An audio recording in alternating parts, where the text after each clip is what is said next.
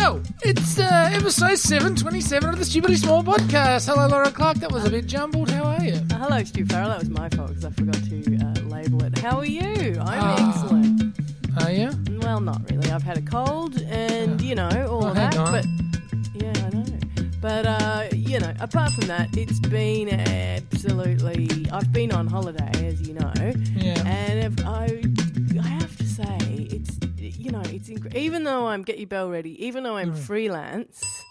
So thank you very much, Stu Farrell. Yeah. So I have to work, through the holidays a bit. Yeah. The whole family having a holiday is rather, it's just a different pace. You know what I mean? It's just a totally different No, I don't. thing. I don't have a clue. But I have noticed a lot of people with kids are away on holidays this week and Yes. last week or whatever. Yeah. And I sort of thought, if there was a reason to have them, that could be one. Because you sort of have enforced holidays, and it's accepted by Yes. society, unless you work in a Yes. super high pressure industry where they don't want you taking any time off. Yeah. It's sort of going, the kids are on holiday. We've got to let Steve go away Yeah, because otherwise it'd be cruelty. Yeah. But if it was just me, the housemate, and the two pooches, and we said, "Oh God, got to get away for a week school holidays." I say, why? What do you need holidays for? No, they don't. What do you need them Because for? you get leave. You get in proper jobs. You get leave. Yeah, and but- and that's the thing. What? Well, I was just gonna say that it's still not as acceptable. I can't go away. What month are we in? June, July. Yeah. I'm going away in July. I'm going away September. It's school holidays. Stiff. You don't have kids. You don't get to choose when you go away. We Who close has for said that to you though? We close for that time between New Year's and Christmas. That's when you're allowed to go on holidays. Everybody says it. It's society. Well, I think, it's interesting because I've been in positions where they don't care. They really just don't care. If you have a family and you want to take your holiday then, you only get a certain amount of leave. It doesn't suit us that you have leave then. Yeah. So I'm not sure that's entirely right. But I do think that it is true that the way society is structured, and all that family stuff. It's just it's interesting because I remember when I went to school. There was a teacher at my school who was superb, just incredible. Went well beyond the the call of duty. I'm sure you've spoken of this person before. It's actually a different person, I think, because this was a maths teacher, and as you know, maths and Lauren not the best of friends. Right. But actually, this guy said to me, I said that to him once, and he was never my teacher. He was a teacher that would hang out in you'd be in places. He'd be hanging out on yard duty or whatever, and you'd chat to him, or he'd chat to you in the bus on the way to something, And I ended up thinking this guy's a cracker, right? But one day he said to me, "Why haven't I seen you in any of my maths classes?" And I said, "Because I have gone out of my way to avoid doing any maths." And was this in high school or primary school? High school. Oh, right, okay. I've gone out of my way. I do a subject called information technology in order to avoid having to, because you have Wasn't to that do computers, tech. basically? Yeah, computers. Yeah, right. But I did it because you had to do a semester or a unit or something of maths, science, or technology. And I was like, well, then I suppose, what's technology? Tell me what that is. Let's go. Anyway, and he said to me, well, you're silly because you're quite capable of doing maths. And I said, no, I'm not. And he said, yes, you are. And had a conversation with me and tricked me into figuring some maths thing out and said, see, the way that you've been taught maths is maybe that it's a bit terrifying because it's about knowing stuff for tests, but actually maths is all around you. And he's one of those people, and he just completely Maths is all around you. It is. It's all around you. Oh, yes, yeah. That's what the jackpot always says too. Maths is all around you, and you've got to stop being terrified of it. Anyway, so What's this got to do with kids? this guy dedicated so much time to the school that I was quite good friends with him, and he taught me a whole lot of things about maths, and he wasn't even my teacher. Taught He you was every cliche in always- the book. He was on the school bus always. He was always at the school sport things. He was always at this and always at that. And apparently, there were sort of cost cuts or something. I don't know. Something happened where there were family, he was going to go on long service leave or something like that. Mm. And so was another maths teacher at the same time. Mm. And they let the other maths teacher go and they made him stay back, and he missed his big trip to Greece or something where he was going home to... What? Because he was Greek and he was going to visit Greece for the first time, and rah, rah, rah. And the other maths teacher who'd been there for 5.5 minutes was given the long service leave, and he wasn't. Well, not the long service leave. I don't know. Maybe it was a holiday. I've forgotten the details, but it was him versus this other guy, and the school said, "Well, he's got family and they've got holidays," at the time. And he was like, "That's a little bit outrageous because." You benefit from the fact that I am not always having to go off with family. That's I'm right, always people. on the school bus. I'm always, doing all the stuff. Anyway, I was so outraged when I heard that. And I don't know how true it is, but a student, another student told me, and it was after I'd left the school, the teacher had left the school and the other student had left the school. But I was so outraged. I've never forgotten that because I think it's that sort of thing. So it's proving my point.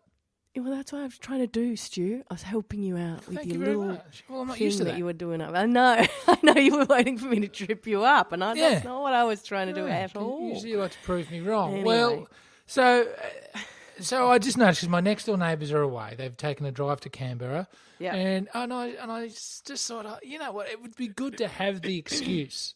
Like, it's almost enforced because if you do have young ones, you have to entertain them. You have to do stuff for them. Otherwise, you're like 90% of the parents on the planet and just think you have kids because that's what people do. But and you don't then have to nurture them and help them. Right. But you would have that sort of gnawing, painful kid voice in your head saying, "Take me somewhere, let's do something," because we always got shipped off during holidays. We never went away so much. I mean, at Christmas we did, I suppose, but we were more like we'd go to what they call activities. I think Activities. There are still activities, Stu. Is there? The YMCA still does activities. Right. So we did breakdance lessons or BMX riding or. Whatever was going at day. So you'd go to the local scout hall or wherever's being conducted. Yeah. And you do activities and you'd get picked up at the end of the day. It's basically just dumping you somewhere so parents could work. It's childcare, yeah. It's school holiday childcare in the form of that sort of stuff, which is kids love. Did you love it? I didn't really like doing stuff like that, no. I remember it.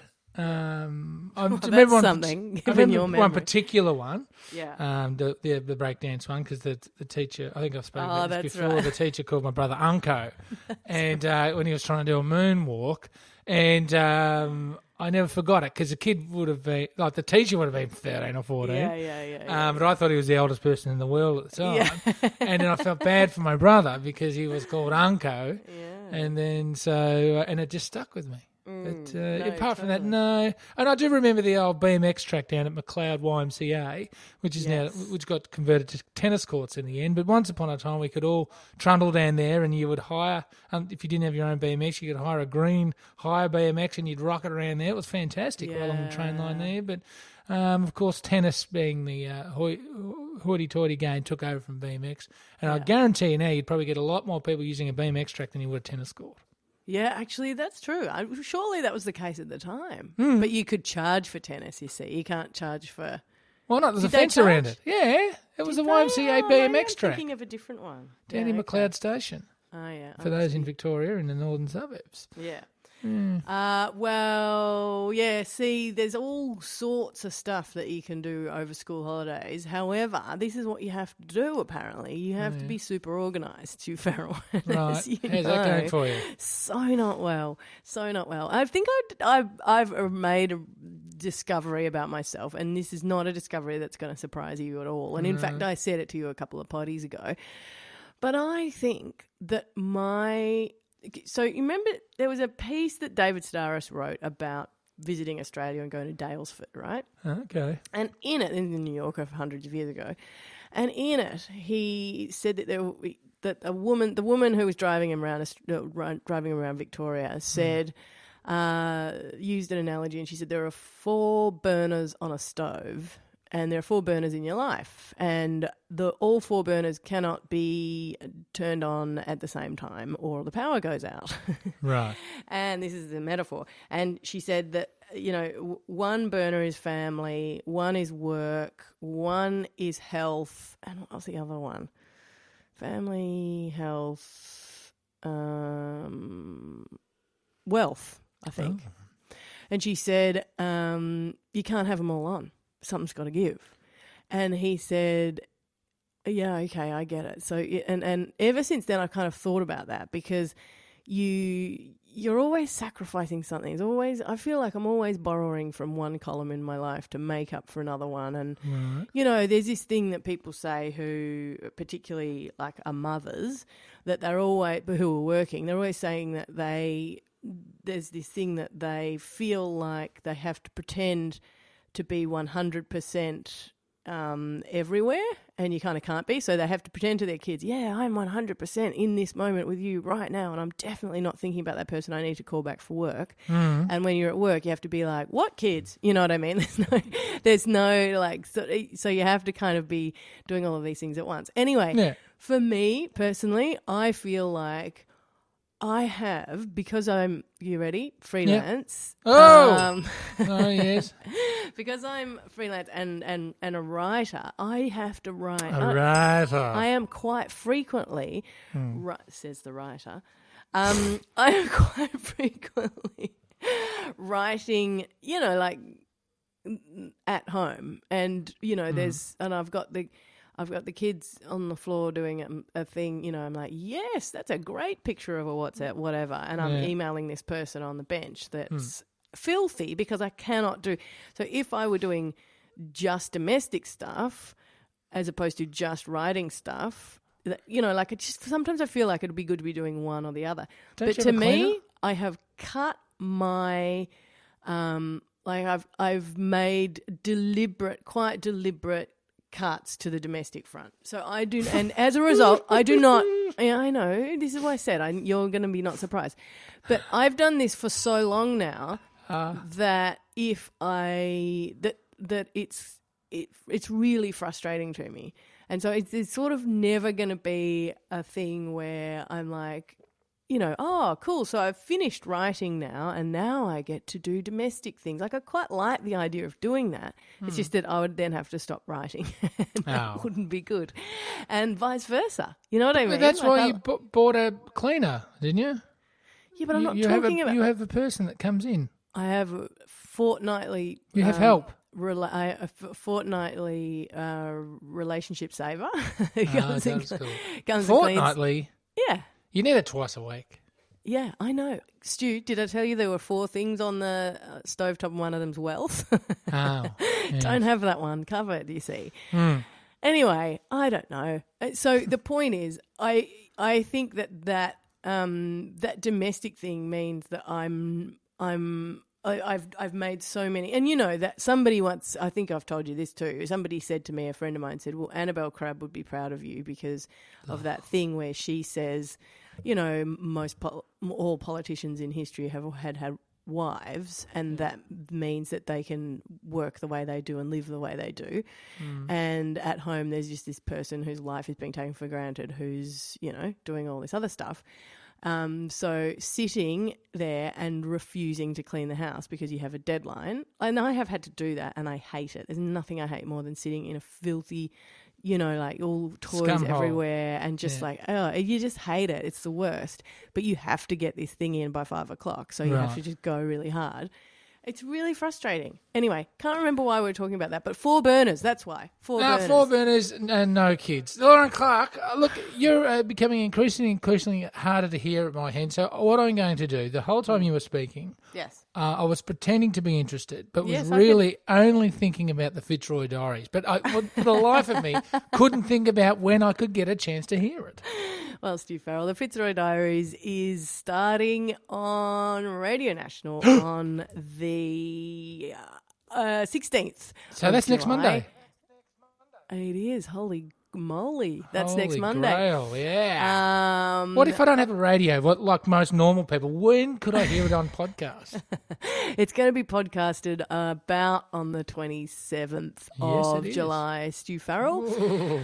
And yes, I haven't been given the go-ahead to promote either of these things, but I'm just doing it so that the Stupidly Small listeners are well informed by the time these things start to happen. And they can share it on their own social media. I know. And spread it within their own networks. Please do. Like this is one of the things I'm going to say when I am allowed off the leash to actually promote this thing to my friends and family is, you know how, you'll mention that you're doing a thing every now and then. This is the thing I want people to know about. This is the thing. This is my big baby. Yep. This is the thing that I want. This is a big baby.